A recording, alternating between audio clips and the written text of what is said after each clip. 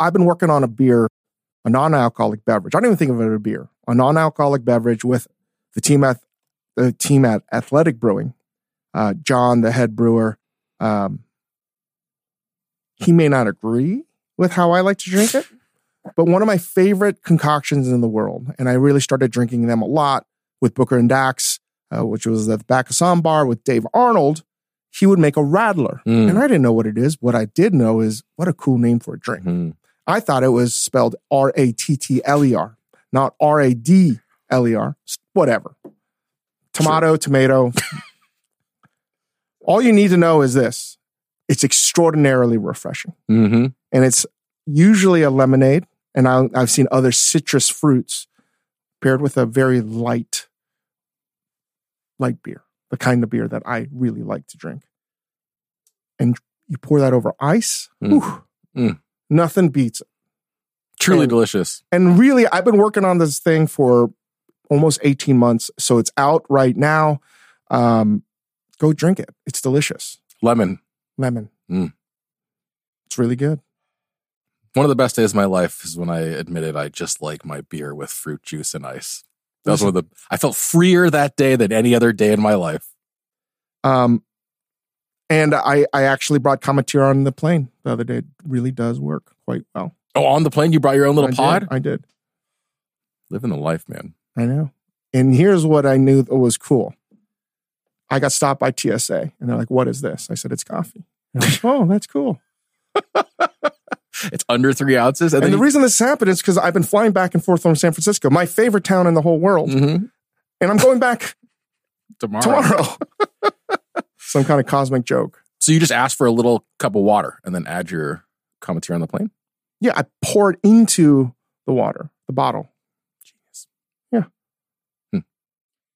And you can find codes for this on our site and all this things. Yep. You can get discount codes. And again, to all things Momofuku as well, you can visit shop.momofuku.com and get things that you need in your pantry. All right, let's get on to the show. Welcome to the Dave Chang Show, part of the Ringer Podcast Network, presented by Major Domo Media. Thank you, Yola Tango, as always. So, Chris and I were on stage with Lil Nas X, Sentences. who I call him Nas. I call him Mr. X. And he calls himself Montero, which is his name. And I said, I don't feel comfortable calling you by your name. I call you Nas. This is all true. But I'm just thinking, Chris and I did an event on stage with Lil Nas X, sentences that have never been spoken and I never would have thought would be spoken. And I've never been to Bottle Rocket. Extraordinary event. Shout out to William Sonoma. A lot of people there. A lot of people, a lot more than a lot of drunk people. It is a music and food festival built. I was amazed. I remember one time we were talking about this, Chang. We were talking about a frat party, and the frat party that we went to years and years and years ago when we were in Auburn for the Iron Bowl. And you went on this whole tirade about how the beer setup was incorrect. You need 5 kegs at different points of egress and all of this. Yeah. There were a lot of beer and wine. Like there was no more than one person in line for a beer at any given time. It was impressive. Well, again, we're describing something that will be meaningless to anybody that did not go there. But I will say that we had to cook on stage. You had Jose Andres, Roy Choi. We did see something totally ridiculous. Kelly Kapowski and Derek Hugh. I think it's Huff. Is it Huff? Derek Whatever. Huff? He's the brother to the more famous sister. That's all I know. And Kelly Kapowski, who I'll never call her by her real name, who's clearly now a celebrity chef because she was making pinwheels of some sort. Anyway, I arrive and I go straight from the airport to the event. I have not enjoyed myself like everyone else. And I'm now worried. I'm like, game time. I gotta make sure I don't fumble this like the Boston Celtics. I gotta get this right. Yep. Right. Because truthfully, Chris and I had never practiced this.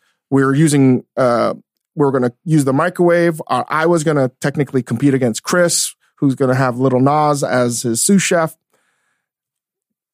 Didn't really practice any of this. And even if you've made a dish before, it's very different when you're on, you're not playing at home, a home game. You're on away game and different equipment, different everything. So knowing this, I wanted to make sure that I practice everything. While practicing this setup, I was very, very, I lost my train of thought because I saw Kelly Kapowski and Derek. Well, Derek took off his shirt. And they were the act before we went up there. And yes, this is the first thing we had seen. So we didn't know what to expect from any of the acts. You know what the opposite of Big Boy Asian Club is? Just fucking hot. And that's what I think that a lot of people saw Derek as. Wow, that guy's fucking hot. Like, I don't want to put us on the complete opposite spectrum. No, I think it is. But fine. He is very much on the opposite side of the spectrum. If we took off our shirts on stage, I don't think people would go, ooh, taking snapshots and posting it. It'd be more like, yeah. Like, oh, why'd they do that? So I was like, well, we can't take off our shirts now. I was like, well, we can't beat this act, because the most ridiculous thing was they got 2 ice baths, and for no reason whatsoever, they stopped from cooking, and it was a challenge of who could stay longer in a giant tub of ice water. If this sounds insane, it is insane. This insane. Is nothing. He has not left out a single detail of this story. They were cooking, and we were watching it, and suddenly they took off their clothes and got into ice baths. The only way this makes sense, having thought about it some more, is Kelly Kapowski was acting out a long-lost script from Saved by the Bell. It was a forgotten episode. Yeah, it was a forgotten episode because it was literally the most nonsensical thing I've ever seen in my life. I'm like, oh, here's a pinwheel and you can put prosciutto in it. Hey, Derek, would you like to jump into this ice bath and see who can be longer? I'm so much tougher than you. I was like, what the fuck is happening? It was seriously like scrolling through TikTok. It was just multiple 15-second scenes of things happening. I mean, I was totally perplexed. And then we had to go up. But were you going to talk about this? Because I was, you often talk about, and you talk about in Eat a Peach about the sort of golden hour before service. Yeah. And I've never worked with you in a kitchen. So Yin got to see it. I got to see this in real life. So just as a quick setup, there's a tent beforehand. There's a tent before the stage, right? Where they're setting up all the food. But I mean, just as a setup for what happens here, like the thing that Dave always talks about is the best time, mentally at least, maybe not physically, maybe not schedule-wise, the best time to work on a new idea or dish in the kitchen is in the 1 hour before service, when you're scrambling to get ready, when the last thing in your mind should be turning your attention to something completely new. But you've always found that to be the most fertile time. And Chris got to see it. It was insane. So we had tested out the recipes, and then I was like, I'm going to test it out again. We have now maybe 45 minutes before we go on stage. I decided to change it all up and then add a dish, because I saw in the walk-in, Jose Andres had all of these beautiful Carboneros red shrimp, frozen, not frozen. They're fresh, beautiful. And a bunch of other mise en place and supplies. And I was like, oh, I'm going to microwave this. I've never done it before. And then I was like, I wanted to show one pot microwave mac and cheese from scratch in the any day. And I was like, oh yeah, Chris, I think I'm going to change it up. So usually what we would do for a from scratch, meaning not out of the box macaroni and cheese, is you would microwave the macaroni in one large any day, sort of set that to the side. And then, the plan at least was Dave would make a microwave roux, then add milk, make a cheese sauce in a bowl, and then combine the two. It was a 2-bowl process. So microwave, a couple cups of elbow macaroni with salt, cover it with, like you're almost cooking rice in a rice cooker, just enough water. Mm-hmm. Like it's like half an inch above the macaroni. And then I cook it uncovered for 9 minutes, mm-hmm. take it out.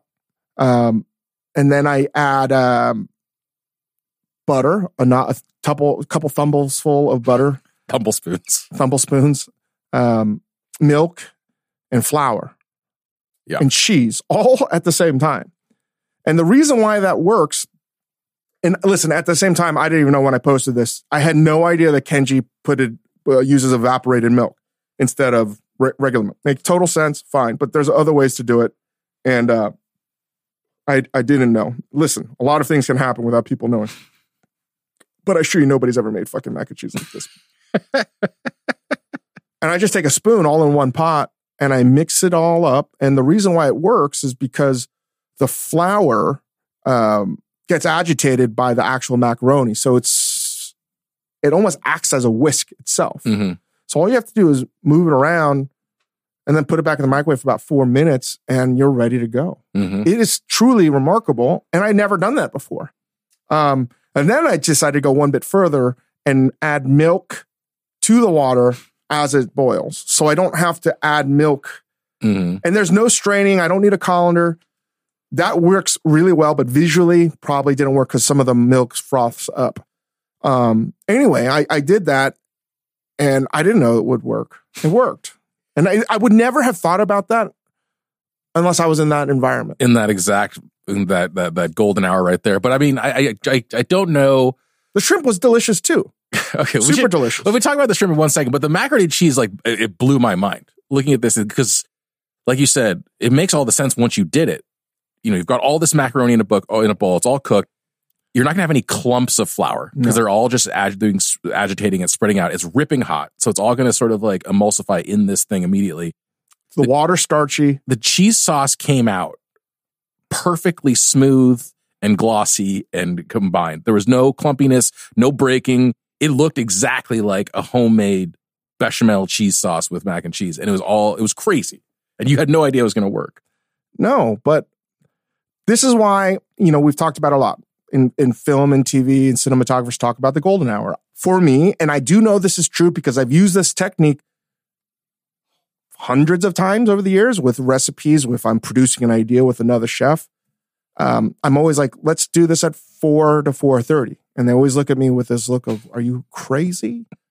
Because it's a sense of impossible. You can't work on a dish while breaking down your station, while people are mopping the floor, getting ready for service. People might be seating in 30 minutes to an hour. You got pre-service. There's all of these things happening. Mm-hmm. Yet, how does that make sense? Like, you almost have to make it impossible for me. That's like, I can't speak on behalf of everybody, but I do know that this is a widely effective way of creativity for me. Number one, being under that duress of time causes me to sort of like slow down like a serial killer in some way. Like, the more hectic, if it's too hectic, it doesn't work, but a sense of adrenaline is there, which takes away any of my subconscious or my ability, my inner monologue, right? So what I see, how that translates when I'm watching you in that last 20, 30, 40 minutes, you become ultra decisive. Yeah. There's no, well, maybe I could do this, maybe I'll do this. You don't have time for any of that. You become decisive in making choices. And the irony is I'm a stress case, and people growing up used to make fun of me because it's why I did so poorly on the SATs and just school in general. I stress out terribly because I can't filter out the shit in my head. So it all just turns into crap and I get a terrible grade. And in general, you've asked my wife, like, I'm a stress ball. Like, I don't work well under that kind of duress. But when I'm physically there and there's other things happening, I tend to work extremely well. And things slow down to a degree, but I'm decisive because there is no other chance for me. Right. It's like having blinders on. And for me, the inner monologue is, oh, it's not cool enough. It's not, it could be better if I did this, or this. And to me, it allows me to create as the crow flies without it sort of like, it plays to my strengths personally, because I can't fuck it up. Oh, I can, clearly. But I think over the years, I do recommend this to anybody. You don't even have to be in the culinary profession to do that. And you don't even have to be pre-service per se. But sometimes the best ideas happen when you least expect it, clearly. And sometimes ideas, I remember Thomas Keller many years ago saying his ideas always come from filleting fish. And you talk to a lot of chefs, they'll say the same thing. Breaking down fish or butchery in general is where they come up with ideas all the time. To me, that is just too sedate and too zen. I need commotion. And yeah, like I was like, I remember telling you, like, I think you're seeing me in this moment because I just had an idea and you try it. And what happens is you try it in that moment because you're like, I have no other choice, or you don't edit it in your head. You just sort of see it. And I think it works quite well. And I remember saying, like, we should probably talk about this on the pod because historically that's worked extremely well for me and I've seen it work for other people. And that led into like, I was like, I walk in and I see these beautiful red shrimp and I'm like, who's using these? And like, I was like, I'm just taking them. And I'm like, I'm taking all this other mise en place. You had shiso, you had garlic, you had all this other aromatic stuff. We were the last act one of this festival. So I knew all I this wasn't was up for screwing grabs. anyone over. Yeah. Maybe I was because I think that people were cooking. I think maybe the only thing was some of the kitchen staff had their eyes on eating some of it. Oh yeah, but that's it. And then we had some big lobsters that were dead in the shell. And here's another thing. I never cooked lobsters in a microwave with a shell on. Mm-hmm. So I was a little bit nervous and we're going on stage. So I do a test run on the shrimp, knowing this is when, if you have the science behind something, you know it's going to work. Microwave is a steamer. All right. No problem. So if I do this in the, gambas with lots of garlic and olive oil, I know that's going to be delicious. Again, I might lose some Maillard reaction because it's not on a plancha or something like that. But the reality is, I don't think you're ever going to get that much caramelized sugar from your fish because you're cooking it so quickly anyway. So all of this is in my mind. And I'm like, okay, I would love some aromatics that is a fresh green. They only had shiso. I was like, fuck it. Might be weird. I don't know if Little Nas X even like shiso, but I said, fine, I'll throw that in. Put some Momo soy sauce in there and some Momo chili crunch, olive oil, a knob of butter, and put it in 50% power for 9 minutes or 40% power. Never cooked it before. And it came out beautiful.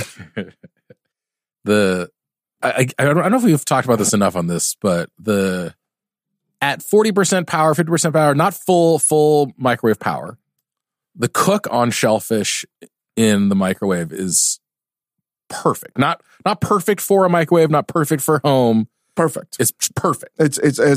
I will legitimately tell you that I think you can get some of the best cooking on seafood in general in a microwave. And again, going back to sort of the commencement speech, people might laugh at this, right? And I feel like I've had to train myself to sort of be attracted to these things. At any other point in my life, I'm sure if you talk to anybody that says they're a professional chef, like, would you microwave expensive shrimp would you take would you take beautiful, very, very expensive red shrimp and microwave it? The answer across the board would be 98% no. Everyone would say, no, you're stupid. Yeah. I would say the same thing. And this is what I call a bad idea. This is how I made basically my career going after things like this. And I have to ask myself, my default setting would also say, oh, that's stupid. That's lame. That's not cooking. You're pressing a button. And then I ask myself, why am I feeling this way? Mm-hmm. Is it because I've been trained to do so? I've been conditioned to do so. On the other hand, I know the science behind it. I know that it would work. And if I believe in a world governed by science, reason, and logic, then the other part of whatever I'm saying is culturally stupid. Right. And I'm looking at all of the assistants and kitchen help, and they're like, what is this dude doing? Like, this guy's so crazy. I mean, it is true.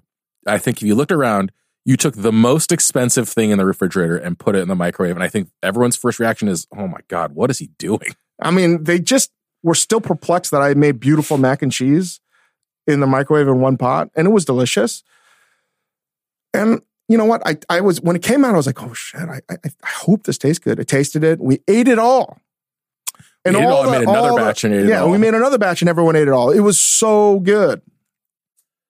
And again, like, I would say that, and when I put it on a plate, if I put it on a plate and I plated it somewhat nicely, you could serve that in a restaurant. I could have charged $60 for that. Easy. $60, $75. Because probably more considering how expensive those shrimp are. And it's like one of those, if you don't know, you'd probably say this is one of the, I would say this is one of the best shrimps dishes you've ever had in your life. And then it's like, fool you, like punked, like I cooked it in a microwave. I don't want to do that. I wanted it to get to a point where it's not necessarily even embracing the microwave per se or using any days. It's more of, there are so many things that are actually awesome. Mm-hmm.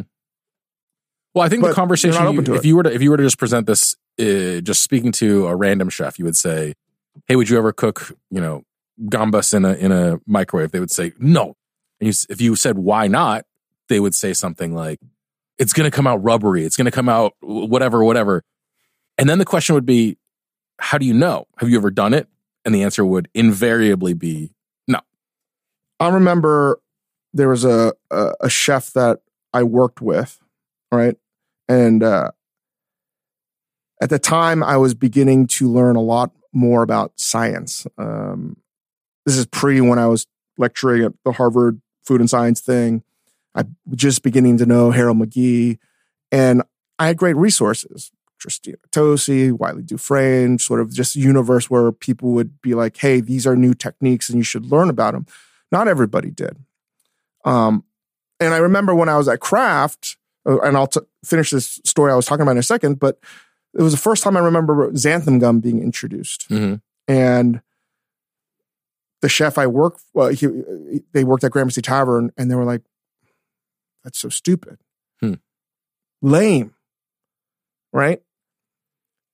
And I know I've talked about this before, maybe 3 years ago when we first started in this podcast. There's a guy named David who had just came back from El Bulli, working there, and everyone was like, that's not food. That's not cooking. Mm-hmm. Every single one of those people now is like, that's the greatest restaurant of all time. It's very similar to, again, when you listen to a terrible, you think it's a terrible album, it's just that you're dense and you're stupid, and then you're like, oh, that's amazing. So there was a period of time, really, for many years, and quite frankly, the American audience at large is still allergic to it, of cooking in new ways that challenge the traditional ways. And I hate the idea of molecular gastronomy, that idea, because really what it is about learning about food, the science behind food, and why it works. It has nothing to do with foams and chemicals. That's not it. It's actually like, how do I arm myself with the most amount of knowledge to give me the options and choice to make a dish in the best way possible with the seasonality of ingredients or whatever.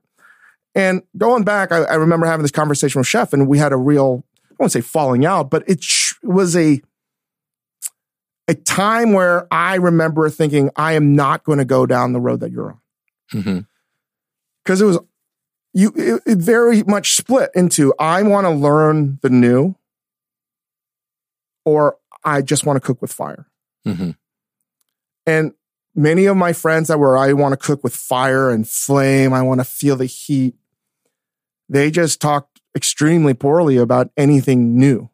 Mm-hmm. And sous vide cooking, all of this stuff, which now is, again, people have at their home. But at the time, people were like really allergic to the idea because it wasn't cooking. It didn't feel, I wouldn't even say masculine is the right word, because it just was I remember thinking like, why are you guys feeling this way? It's so weird.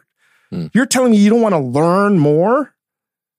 There's so much to learn. And I'm saying you can't learn more about cooking over fire, but they didn't want to learn more. There was a chef that I know that said, my cooking, I never wanted to be any color than a navy blue blazer. And I thought to myself, and here's the thing, I understand they can feel that way, and I'm not saying they're wrong, but for me, that is not what I want to do.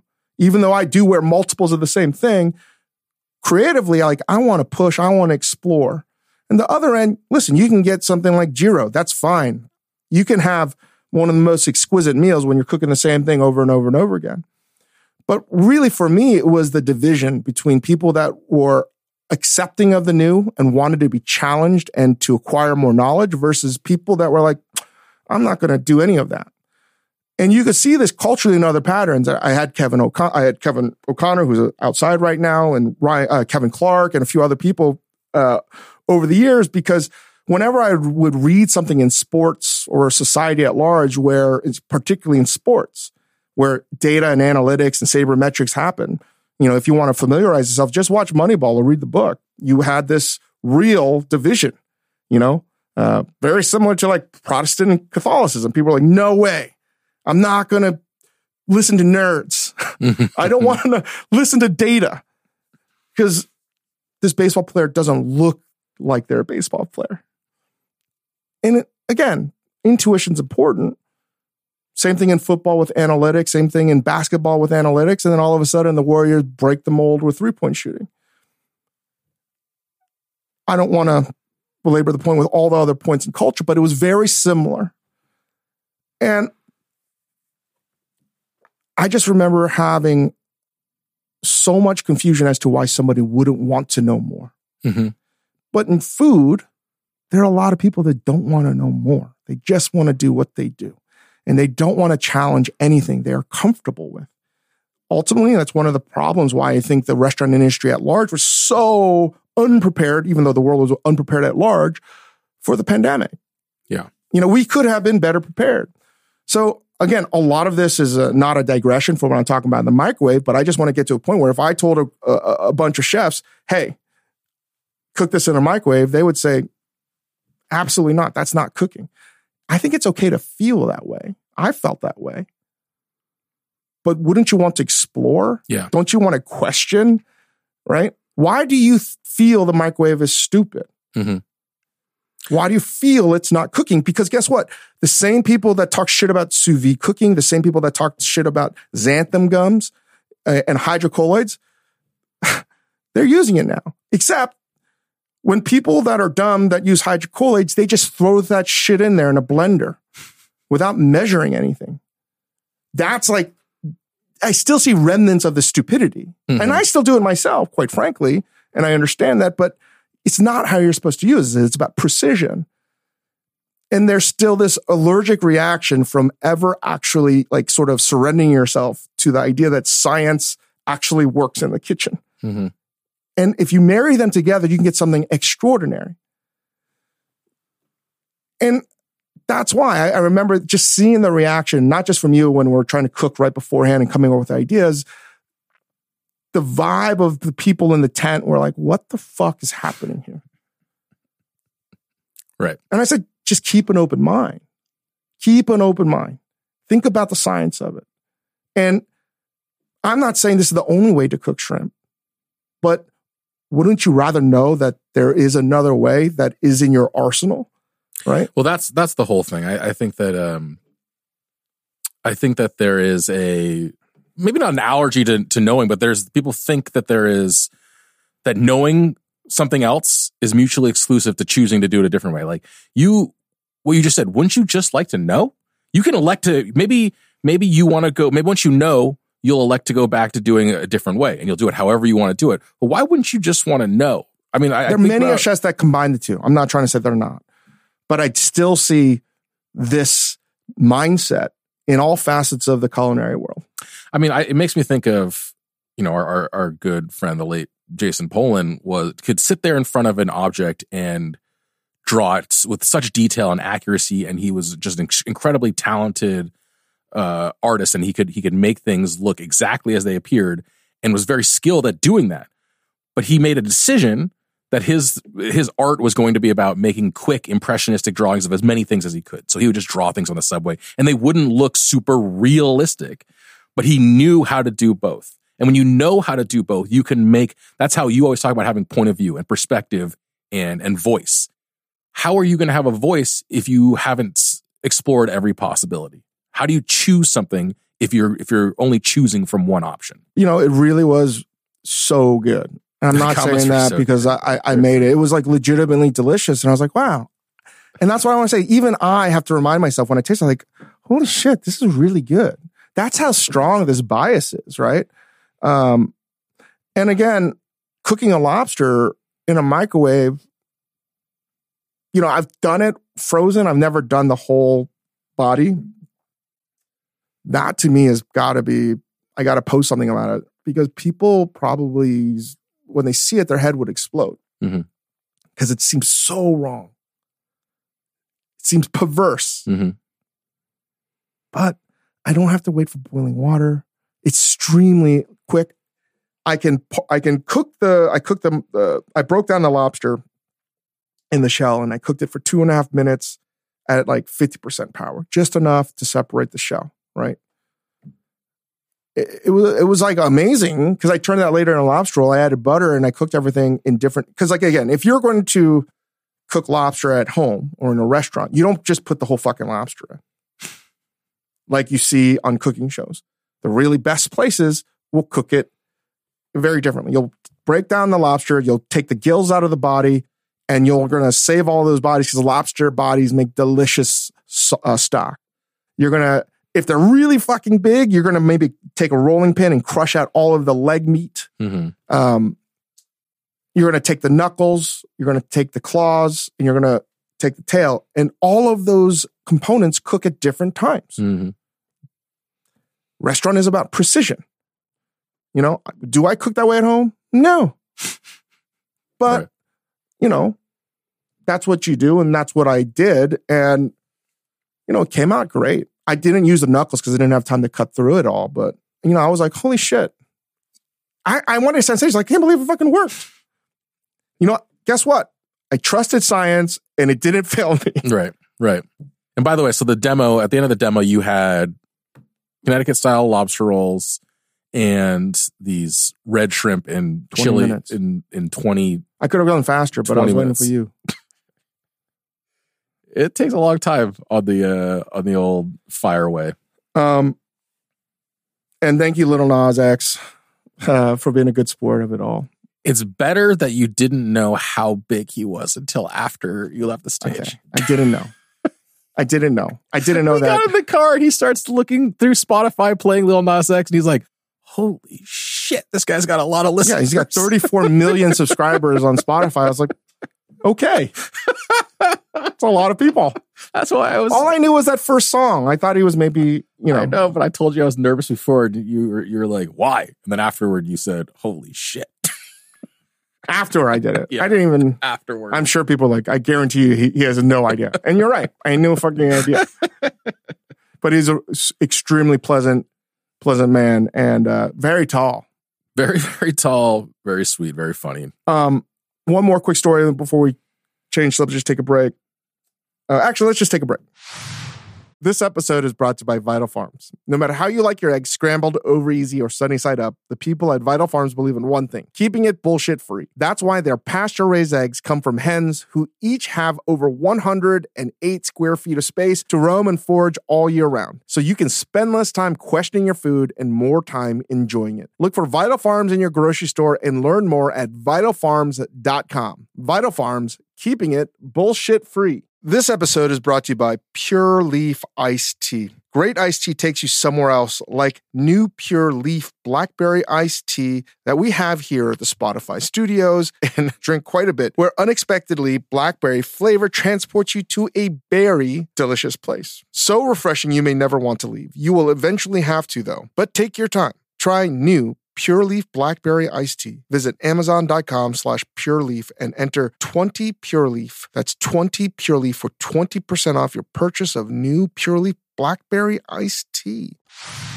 So another thing happened. I want to talk about this sort of in general before we get into the meat of some things. I took the plane ride up and Derek Huff was on the plane too. Oh, he was? You didn't tell me that. And there was another person who I've met several times that was on the plane. And I've met her at least a dozen times. Mm-hmm. At least. I do not know where this is going. And I can never remember her name. Okay. And I didn't even know who Derek Huff's name was. All I know is that's the brother to the more famous sister. Okay. And, you know, we're sitting in the lounge and I'm like, I'm not going to. I didn't even know. I didn't even look at if he was going to be on. I had no idea it was going to be right before. Mm-hmm. And I was like, I'm not going to say hello. I don't even know the fucking dude. I didn't know his name. I'm going to say hello. Okay. And I feel like I got a look of like, and I just turned away. But I'm going to introduce myself. Hi, I'm David Chang. You might know me from such memorable dishes as the pork bun. I mean, you shouldn't do that, but there are other human ways to introduce yourself. But yeah, I hear where you're coming from. What else I got to do? I mean, listen, I'm not going to argue. I also would not have said hello, but you don't have to introduce yourself like that. You could also say, hey, what's up? My name's Dave. But instead I didn't. I became the introverted me and I was like, I hope I never talk to this person. I hope I don't end up standing next to this person for 3 hours later. Yeah. Which ironically was, again, my Larry David moment. By me trying to avoid conversation, I was stuck next to this fucking handsome, hot dude for several hours. So because of my inability to be a normal fucking citizen, I made it so awkward. Yeah. You guaranteed that you would have to spend a lot of time with this person. Every time he would like even remotely like glance in my direction, I turned around. I was like, I can't even acknowledge that I see this person because I've missed the window. I've missed the window of saying hello. Right. I just missed it. You have a window to be able to say hello. And once you miss it, it's like worse than being in a friend zone in a relationship. You cannot fucking go back. I see what you're saying. Yeah. Once you've missed the window where you clearly have noticed each other and you clearly should have said hello, now you have to go out of your way to ignore this person. We're on a flight to Napa. I don't want to make the assumption like, hey, man, you're going to Bottle Rock? I don't even know who he is. I know nothing about him. Nothing. Okay. What am I supposed to say? Like, could be totally wrong. I felt it was more conservative for me just to not acknowledge his existence, which bit me in the ass. Wait, but there was another person also that you refused to say hello to? This is the opposite. Oh. This is the opposite.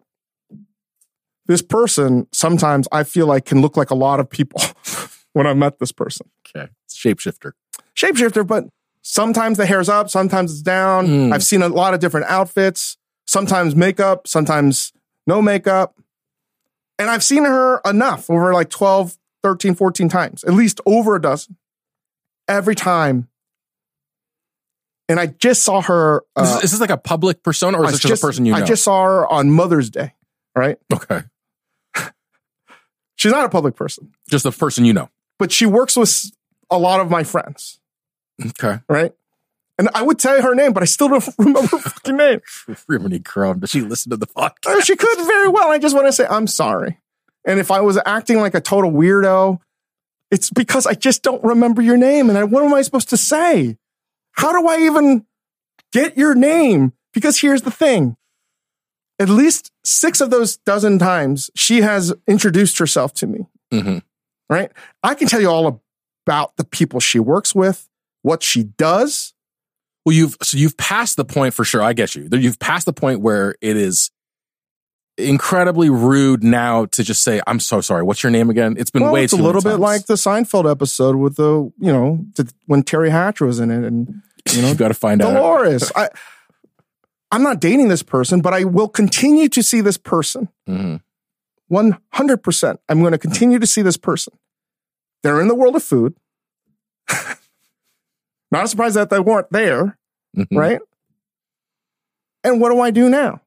And I don't know anybody that knows her to ask. Oh, ask for a little help. And you were traveling alone, so you couldn't have pulled off the, hey, this is Chris. And then I would say, so here's the problem. She wound up saying hello to me. And I said, hey, hey, great to see you again. And then pretend I'm busy and walk away. Ironically, her name is And I was like, thank God I didn't see her the rest of the. Then we went on stage pretty much. She was there. That's brutal, man. And here's where it really sucked for me. On the way home, early in the morning, guess who was at the airport? No. Yeah. Same again. But I had to pretend I didn't see her. Oh my God, dude. You were out of control. Because I didn't know what to do. You're out of control. I had to pretend that I didn't make eye contact. Like I kept the distance far away where I could like. Right. You were but you have to be on high alert. You have to act nonchalant, but also be aware of your surroundings at all time and know where this person is to keep your proper 25-yard distance. Does anyone else have this problem? Yeah, constantly. No, you see somebody that you don't want to speak to and you create like a invisible She's rope. lovely. I have no problem. I can't remember her fucking name. You know, terrible that is. But in the course of a one-on-one conversation, unless they are in that sort of Seinfeld way, just a sociopath who's going to quiz you. I just want to let people know, for the most part, it's because I'm naturally an introvert and I don't want to fucking talk to anybody. It's because I don't know your name and I will go out of my way never to confront that reality. I feel you. Listen, I don't have resting bitch face. I have resting asshole face. Names are hard, man. Yeah. I just wanted to give everyone share my thoughts on you're missing your hello introduction window because you can never go back. It's an impossibility. There are certain people who are really good at remembering names. Chen remembers every name. I can remember everything about this person but their fucking name. Yeah, I know that. Tough. I don't remember their children's names. But anyway, I have no doubt that this person is like, what a dick. Because you didn't pull it off. Like, let's be real. You didn't pull it off. They knew you were in the same plane back. You didn't pull it off. It's also 7 a.m. But let's be honest. She knew that you saw her there and that you were avoiding her. In my mind, no, it didn't happen. But she knew.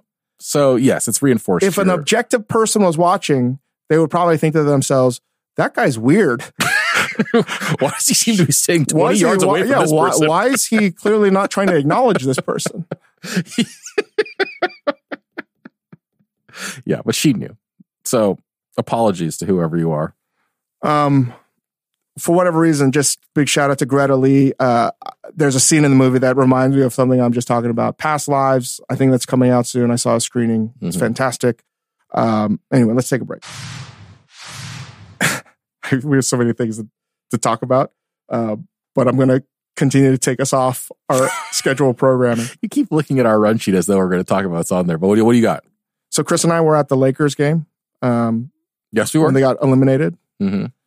And there was a moment that I did. Remember what I did?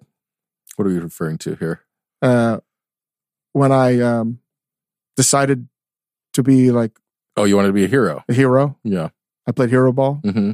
I was literally on Dion Waiters. You wanted to be a hero, yeah. So we're at the Lakers game. We're at the Spotify suite. Mm-hmm. This is the game 4 when they get swept. Yes. Fuck the Lakers. You walk in and there's nothing there. There's no corn nuts.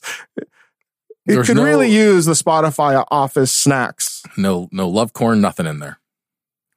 Sort of depressing. A little bit.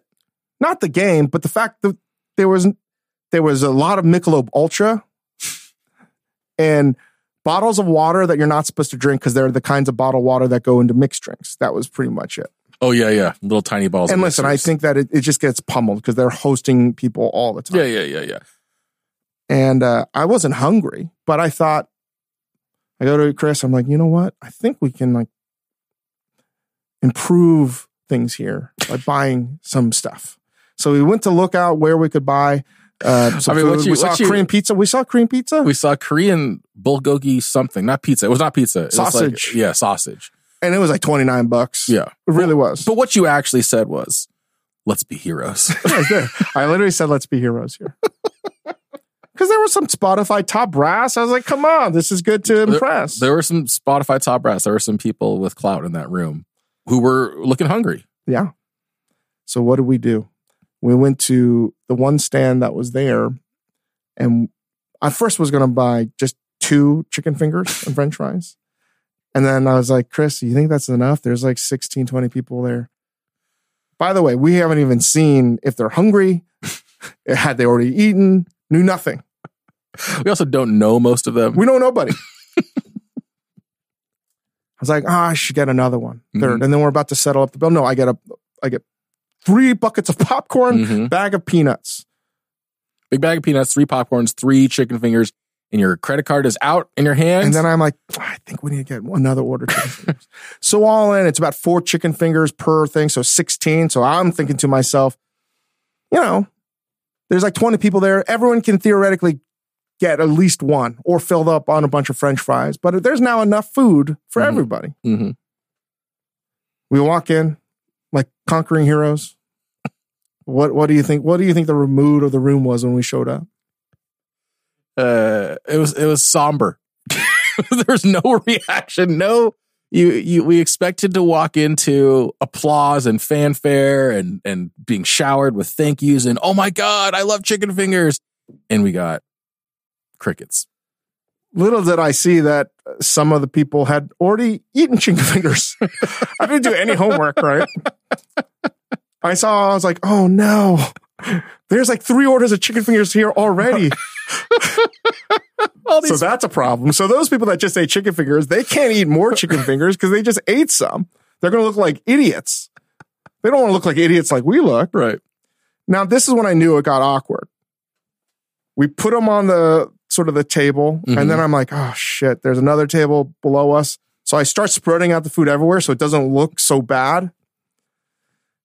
And it dawned on me, I was like, we went with Bill, the podfather, and Bill looks at me, he's like, we're not going to dinner now, are we? I was like, shit, no, I'm sorry, Bill. I fucked this up. And we started to eat pretty much all the food just to not make it look more awkward. And this is the first time I think it ever happened, which is why I want to talk about it as well. We had half the room pity eating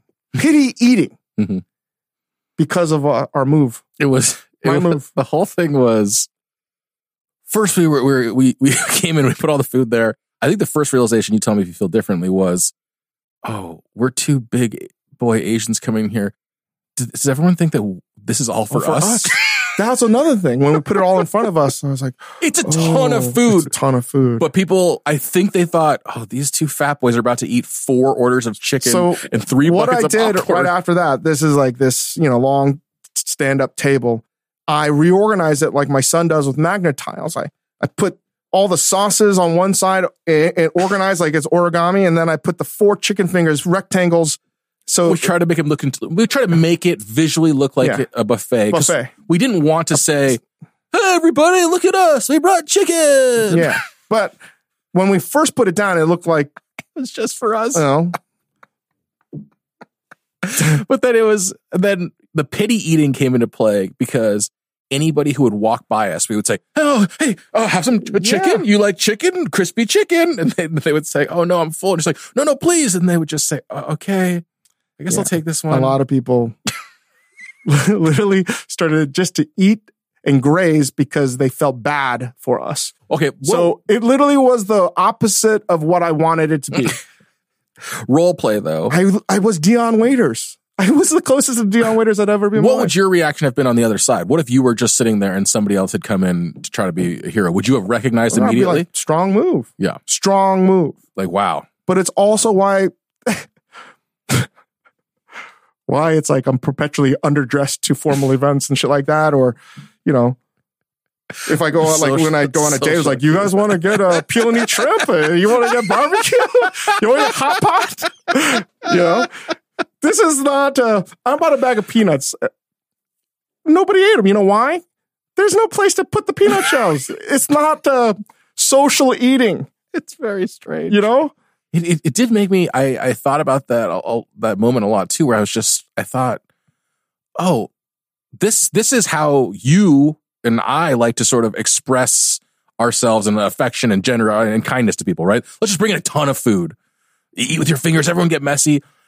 I guess not everybody receives it that way. No, I would say very successful corporate executives don't eat fried foods. They definitely don't dip shit and everything into buttermilk ranch. They're not going to eat popcorn while talking to somebody. And they're sure as hell aren't going to chew on peanuts. I guess we were wrong. I thought I really expected a hero's welcome and we got nothing. It was a fucking terrible decision by me. Straight up. It's not what I wanted to be remembered by. Was there anything we could have brought in the room that just like a million? It just looked like that fat ass. That's what it looked like. Yeah. That's what everyone was thinking. Apple Card is the perfect cashback rewards credit card. You earn up to 3% daily cash on every purchase every day. That's 3% on your favorite products at Apple, 2% on all other Apple Card with Apple Pay purchases, and 1% on anything you buy with your titanium Apple Card or virtual card number. Visit apple.co/card calculator to see how much you can earn. Apple Card issued by Goldman Sachs Bank USA, Salt Lake City branch, subject to credit approval. Terms apply. This episode is brought to you by Vital Farms. No matter how you like your eggs, scrambled, over easy, or sunny side up, the people at Vital Farms believe in one thing: keeping it bullshit free. That's why their pasture-raised eggs come from hens who each have over 108 square feet of space to roam and forage all year round. So you can spend less time questioning your food and more time enjoying it. Look for Vital Farms in your grocery store and learn more at vitalfarms.com. Vital Farms, keeping it bullshit free. This episode is brought to you by Jiffy Lube. Cars can be a big investment, so it's important to take care of them. I once got a car that I started out with 25,000 miles on. I got it to over 200,000 miles because I took care of it. You know how you take care of a car? You take care of the maintenance, the oil, the brakes, all that stuff. And if you don't, you can have a car just completely fall apart. When your car needs maintenance, head to Jiffy Lube. They provide automotive excellence at speed. Get your oil change, brakes checked, tons of other multi-care services. It's all done by expertly trained technicians who actually care about taking care of you and your car. Jiffy Lube, car more. To find coupons and start an instant online estimate, visit jiffylube.com. This should be something we should talk about. Best dishes that I didn't make or wish I had made. And it's funny, I was watching on Instagram, Esther, the executive chef at Co. She was telling everybody how, it's a great 8-minute video, how the Co egg was made. And that's with fingerling potato chips, a soubise, not sous vide onion, soubise, which is very soft onions with no color and a lot of butter, very, very translucent. A very lightly soft-boiled egg, smoked salt, caviar, purple potato vinegar, fine herbs. And I was looking at it, watching the video, and it's been so long since I've plated it. And I was thinking about this dish from Pim, and I was like, I made that when I was like 28, 29. Mm-hmm. I think it's the best dish I've ever made. It's probably top 2 or 3. And I'm like, I can never get back to that thought process. I could never get back to where I was back then. It would be different. I cared about things differently. What I wanted was very different. But it really does fall in line with what I felt like, many of the best dishes are 27 to sort of 35. And how I think about food would never be, is like microwaving stuff or doing something a little bit different. That kind of thought process, innovation, creativity, I don't even know how I came up with that. I know I have journals. A lot of them got lost in Hurricane Sandy flood, but, I have some, I remember how certain processes happen, but I wish I was able to document and I remember exactly the step by step of how I got there. And I remember over the years trying to make that more fancy because I think sometimes the plating on that looks relatively unsophisticated, but it still has aged quite well. And it's a dish that everybody wants back at Co. And I think it's executed now better than it's ever been with Esther and her team before that, Sean Gray. And I'm like, in a lot of ways, it's, to me, just a perfect dish. And the reason I remember wanting to make an egg dish was because I felt that every great chef has an egg dish, right? Keller has his egg custard. You have the most famous egg of them all is the arpege egg. Arzak had his sort of poached egg. And I wanted an egg dish. And for a long time, I thought it would be some chawanmushi. But again, it's been a long time since I've went into any of the documents. But I was like, I don't know how I stumbled upon the egg within the egg with the caviar and the plating. I remember changing the plating so much. I remember when it needed fine herbs because it needed a little bit of tarragon and that anise flavor between the bites. It needed the vinegar, but not regular vinegar. The Japanese benemisu, sweet potato. All of these had a purpose. Even the fingerling potato chips. I remember we should do it as palm soufflés, but it looked too elevated. And it's just something, the haphazard nature of those small fingerling potato chips made it look like stoner food without it being stoner food. It made it look intentional that it's a mess. And I was thinking from Jerry Saltz's perspective, I was like, oh, this is sort of like a painting in a weird way. Everything on that plate is intentional. And I've tried to reorganize it, replate it in a variety of ways over the years. It's never worked. It's never, ever, ever worked. The soubise, you cook down and use that as the bed, as a nest. And that was why I wanted it. I wanted the egg on a nest of onions. So it looked like a nest, but also mainly it was so the egg wouldn't roll around. And I remember when we first put it on the menu, we called it was a hen egg because that was like the fucking what was in vogue. This is a quail egg. This is a duck egg. This is a hen egg. Of course it's a fucking hen egg.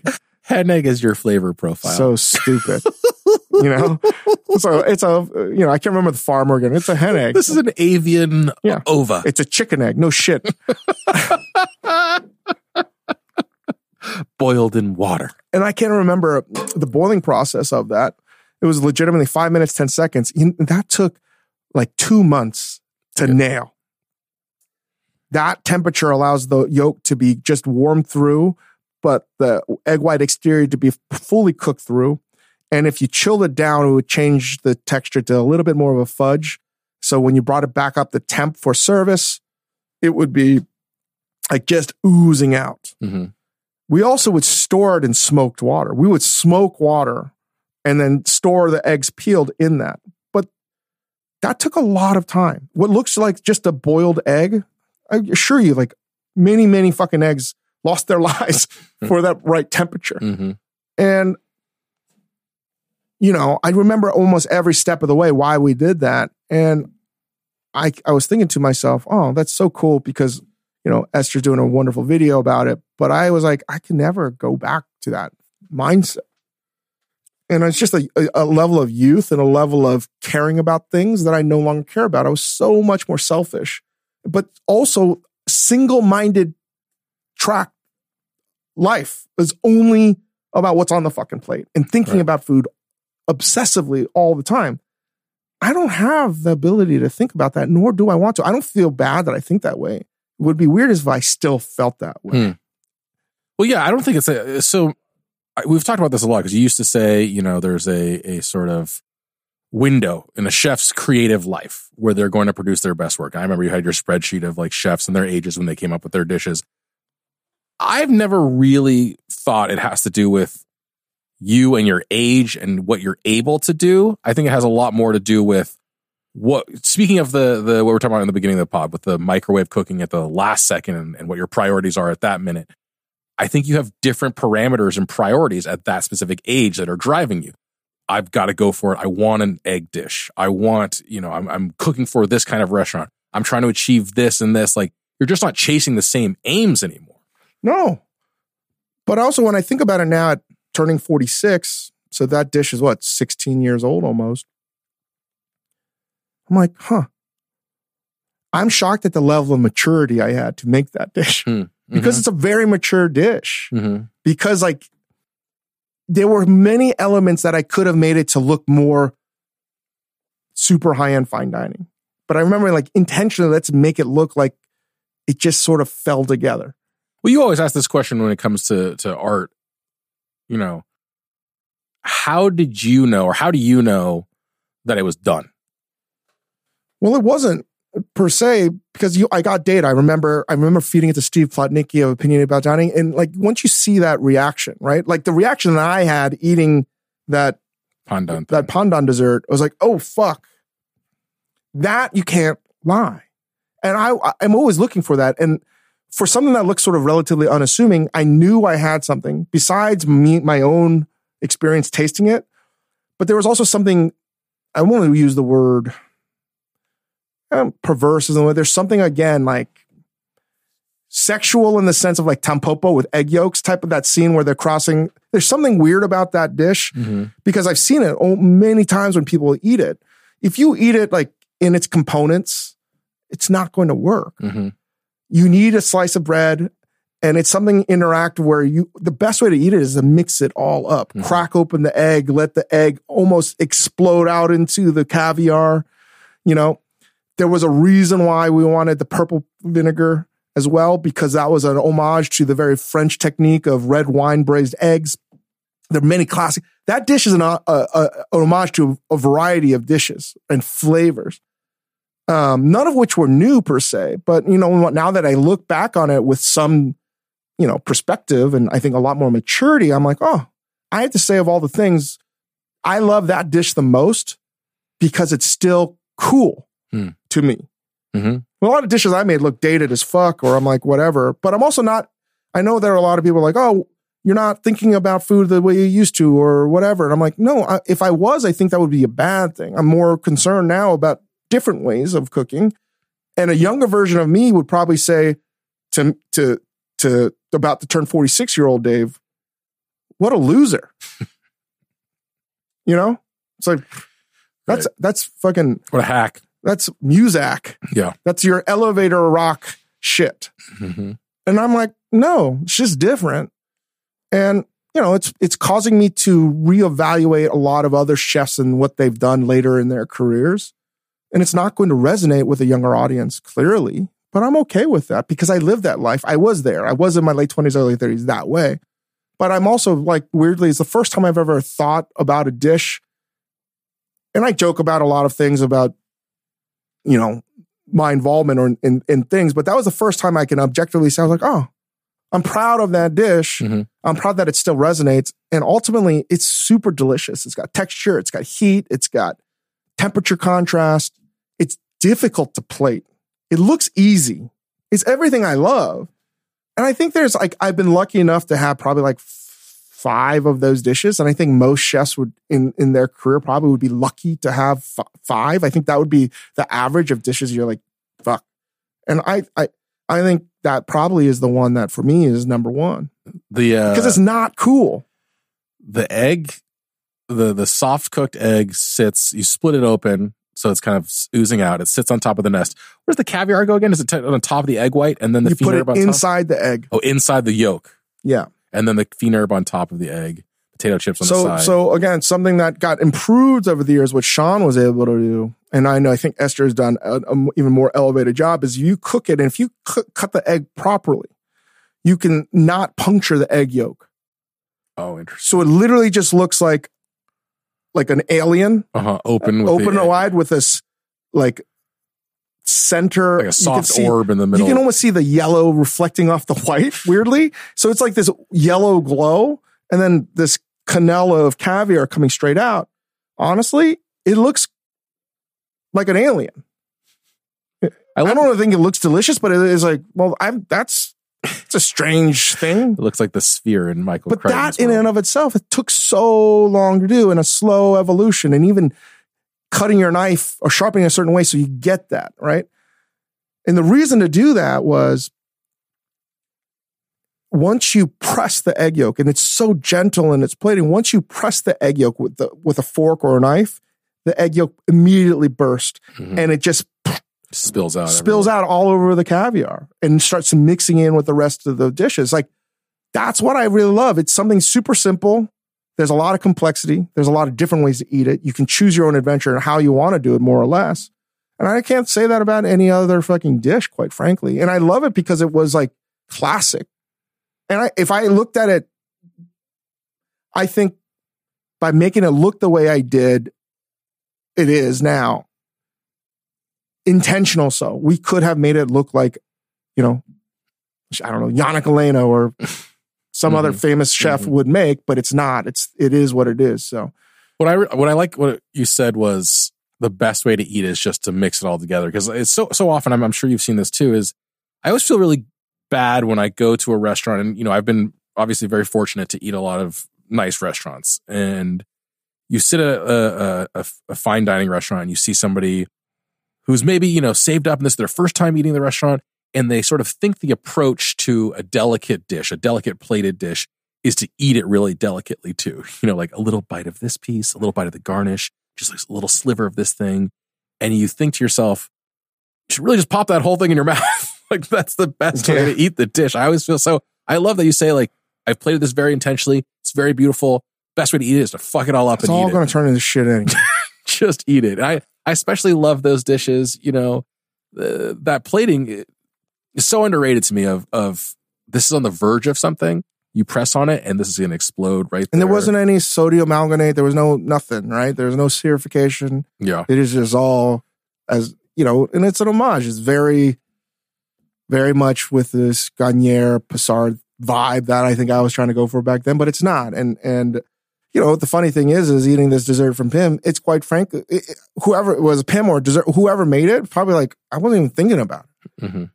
It's probably not even their best thing, but for me, I enjoyed it. I thought it was brilliant. Mm-hmm. You know, and beauty's in the eye of the beholder, because maybe no one else felt that way, but I did. And I love those experiences. And sometimes it really resonates with whoever is creating it. Sometimes it doesn't.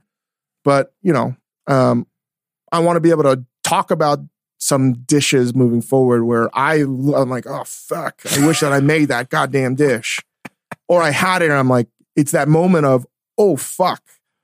This is not what I was expecting. Give us a teaser of what is something we'll talk about in the future. Give us a dish that you had wished you had made where you just were filled with jealousy when you first tasted it and just wish that it had been yours.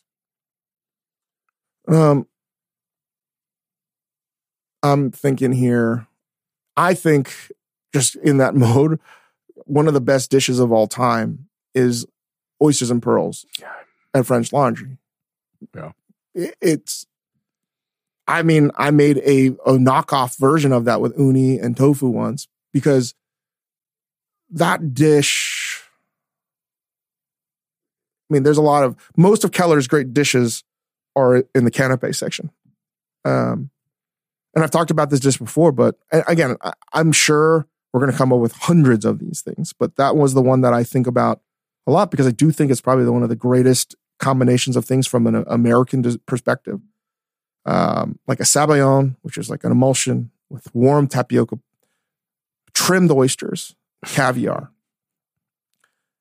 And it, he has his Limoges plateware and all that stuff, but the original version of that, I remember reading in that French Laundry cookbook being like, I don't even understand. I remember all kinds of things I didn't understand at the time, like foie gras. I was like, what is even that? But that dish, I couldn't even understand because this is before boba tea as well for me. And I was just trying to imagine what that might taste like. Could it be that good? This is before blogs and anything. And when I had it at Per Se for the first time, I was like, oh, this is a perfect fucking bite of food. Yeah. It's really like 3 bites. But again, you get temperature, contrast. These are the things that I go for personally, not for everyone else. You need to have temperature contrast. Yep. So hard to do, right? Even if you're using modern techniques where it's cold and hot. Textural contrast. Mm-hmm. It doesn't always have to be soft and hard. It's different flavors, different textures of soft. And all the things that attack your palate. When I say it's salty, sweet, sour, bitter, umami. And that one has the salinity and minerality of those oysters. You get the texture from the tapioca that you don't even know where that's coming from. It's chew. Mm-hmm. And then you get the pop from the caviar and you have all the fat from the sabayon and the sauce. It's just, number one, decadent as fuck. 2, this is where, again, like making the quotation marks makes sense, right? Oysters and pearls. It's a nod to something that happens in nature. It's a reference point. So it's not like crazy, but to be able to conjure all those things up, yeah, that's a fucking stroke of genius. It is, for me, the best dish in his whole many great dishes. I'd probably put the cornet of salmon. That's 1 and 2. Yeah. There's many other fucking great dishes, but that's what I think, Yeah. You're very lucky if you're a chef and you get one of these. You're so lucky to get one. So lucky to get one of them. And there's a lot. There's so many dishes. And, sometimes it's hard for me just to think off the top of my head, but a lot of times I was just thinking about it. I'm like, fuck, man, what a sick dish. Mm-hmm. And a lot of them are dishes that I don't even necessarily love. But I love what it means and what it does. And, Corey Lee's at Bennu, the quail egg that's the 1,000-year egg. The Piedon. I hate it. I told her I fucking hate that dish, but I love the balls that it has. To me, it's the most it says, what it does, where he puts it in the menu, all of the whole context around that dish. Yeah, I got you. You don't start a dinner with one of the most offensive things you could put in your mouth. Century egg. Yeah. But to mute it, to turn it down, and to do all of these things, only someone like Corey could do. And I love, even though I don't love it, I love what it's trying to say. And that's what I wish, to be able to come up with those kinds of dishes. It's just like, and I love what, again, this parfait at Pim's dish, what it was trying to do. It has to have something to say without being,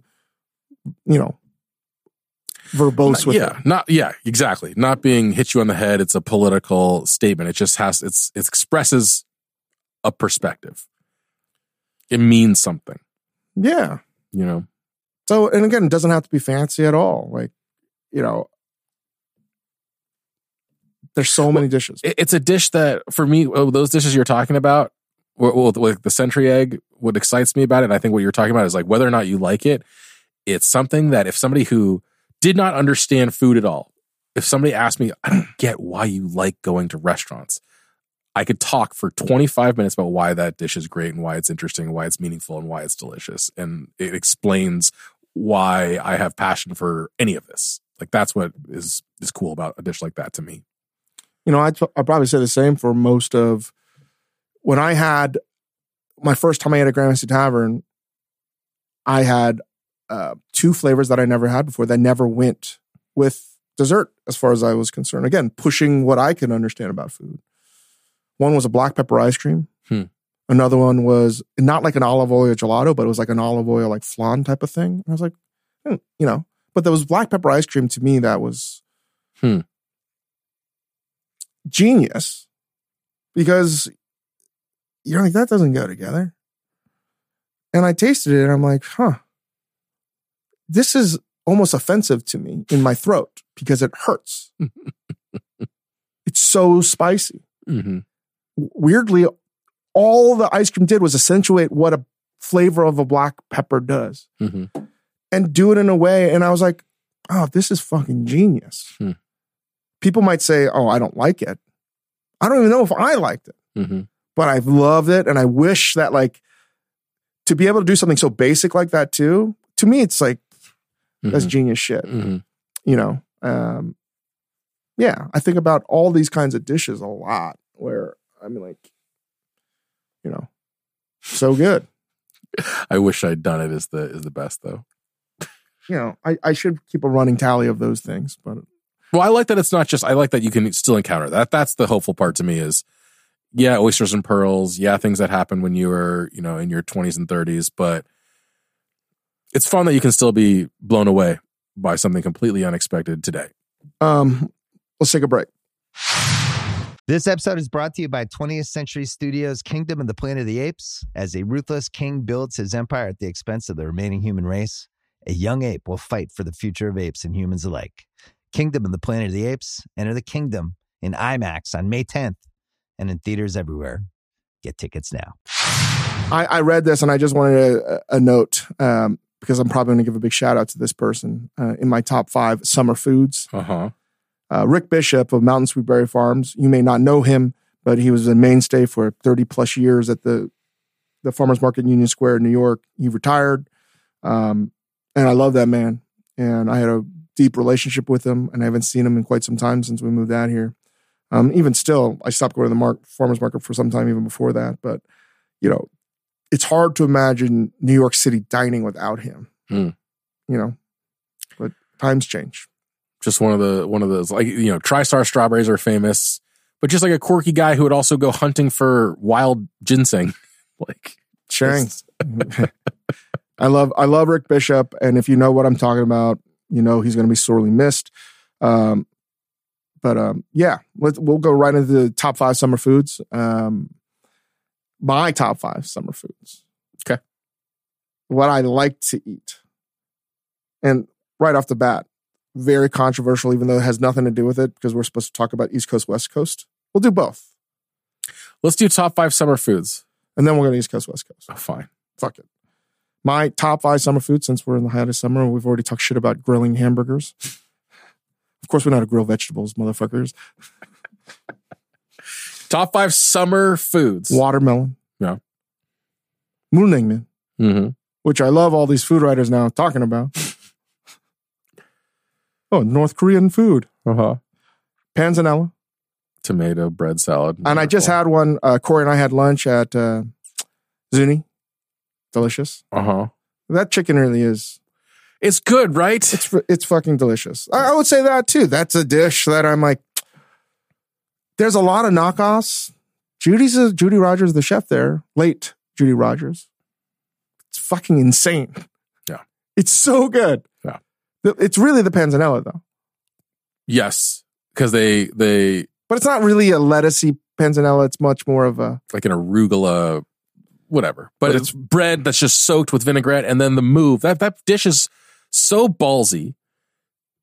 It's all about the moves, right? They chop up the chicken that's cooked in the wood fire oven, and then they just scrape all the juices onto the salad. So good. Like that's the move. It's the kind of salad that I like to eat. Yeah, dressed in chicken fat. So I got watermelon. That's my, mulnengmin, which is pickled beef broth noodles on chewy buckwheat noodles. Ice cold. Again, once America starts clamoring for mulnengmin, I think it's time to leave. Because then it's all bullshit. It's a simulation.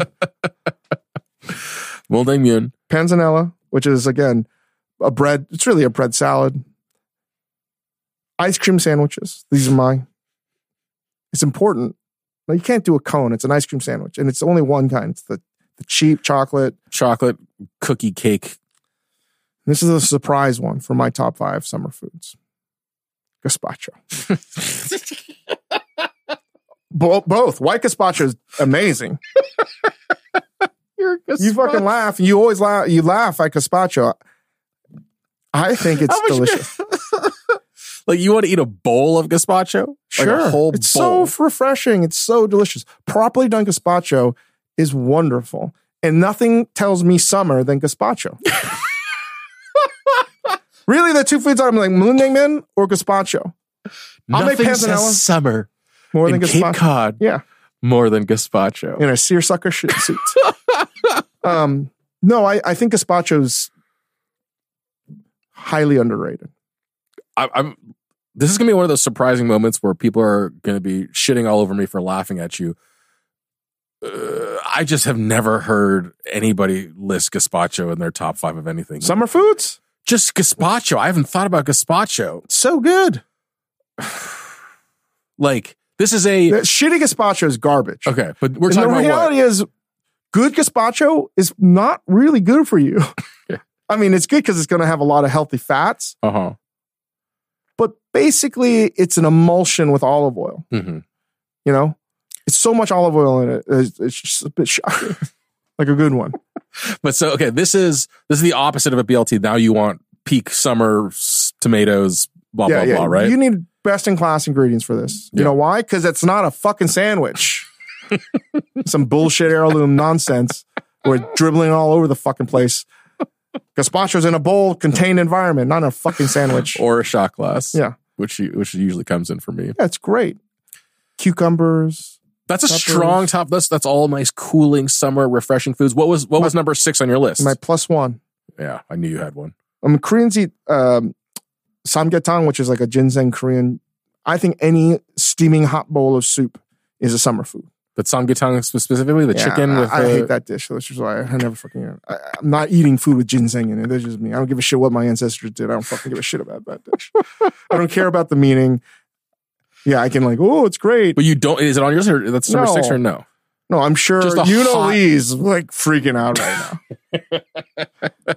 But ramen, any kind of hot jjigae, any kind of hot soup or even a stew, delicious.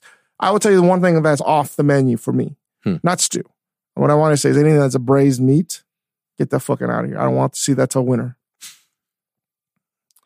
I don't want to see any braised meats. I don't want to see that till no pot roast. No pot roast. No, I like really not in the mood for a heavy meat in summer, right? Mm-hmm. What I want is gazpacho, man, and I want to dance.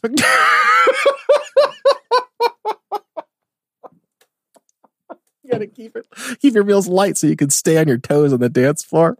That's what you want. Watermelon is the best fruit in the summer. Watermelon I look forward to all year. Summer watermelon. Mulnengmin, if you don't know, you're never going to really know because you're only going to start eating this because you're going to start reading about this shit. So when they make it the way you like it, the broth is almost like like Antarctica in the summer, right? So mid slushy, icy. Mulnengmin historically is a dish of poverty, like many of the great dishes. It's also a dish that I just, again, I could be wrong because now people eat uni and stuff. The noodles are very chewy. They're mostly buckwheat. There's some acorn in there, but very, very chewy. So much that like people can like choke on them, which is why people want them cut. Which is, again, Joe Cheng would never allow that to happen. My dad's favorite dish, regardless of the season, was mooningmen, because that's the only thing that was flavorful that you could have year round. So if you have beef, you break it down and you try to make a soup out of that, and you have chunks, small slivers of beef in that. So you can save that, freeze that in the cold time. And you have dongchimi or white kimchi and all those flavors. So to mix those together, that would just seem natural. And that's why there's different kinds. There's like 3 different kinds of mooningmen for the most part. But the one that most people eat here it definitely originated from North Korea. And this is pre 38th parallel. Didn't originate like 30 years ago. It's an outrageously delicious dish. But again, like I say this in earnest, I would be shocked if this really picks up. Right? I've tried to give this to non-Korean people whenever you get... So when you have Korean barbecue, you must always finish your meal with mooningmen. I mean, bibinnangmen is for losers. I can't say that because my mother-in-law loves bibinnangmen. Uh-huh. But I'm just saying. This is the much. I think the southern, like really southern people like bibinnangmen more than mooningmen. That's like the extremely mild. No, it's gochujang. Oh, okay. What's the extremely mild version of it? Is that mooningmen? Is like the more mild? That's like super broth. Plain. Okay. And you want to serve it cold. Sometimes for me, I don't love a lot of the modern takes of mooningmen. It's too sweet. Right. Again, I'm a classicist at heart. But anyway, that's my 5. Watermelon, the only fruit I really want. Okay. I guess I know this fucker's going to say pluots. I just love hearing you say pluots. Can't take the fucking San Francisco out of him. Mooningmen, panzanella, gazpacho, ice cream sandwiches, and hot steaming bowls of soup. I would eat that. I would eat that whole menu. I think it's the best top 5 list of all time. What's yours? Watermelon cracks my top 5. I didn't want to have any repeats with you, but I can't avoid watermelon. You didn't steal. You took panzanella off the draft before I could. I love panzanella, but it's not on my list. Watermelon, I'm going to say the whole stone fruit family. Pluots, peaches in the summer. I look forward to it all year long. I'm sorry. I'm a Northern Californian at heart. I just want super juicy, not falling apart. I want like a little texture. Stone fruit at heart. I'm from Orange County. I tried to bury that. I tried to bury that past. You voted for DeSantis this year or what? Jesus, dude, please. No, I did not vote for DeSantis yet. My noodle dish is hayashi chuka, which is like a chilled Japanese. Boring. What is boring? It's soy and vinegar dressing with like spicy mustard, ham and eggs. Trying to copy Korea. Okay. Get over yourself. Using Chinese noodles. I love hayashi chuka. What else is on my list? You have summer rolls. Oh, yeah. Can I tell you the truth? I always do. I have a real problem right now. My wife confided to me she does not like summer rolls. Had I known this before we got married, I don't know. It's just, Grace, I'm telling you the truth. This is a pretty big revelation to drop on me many years later. I mean, like, I love ordering summer rolls. She knows this. And then she just said, I think I'm okay.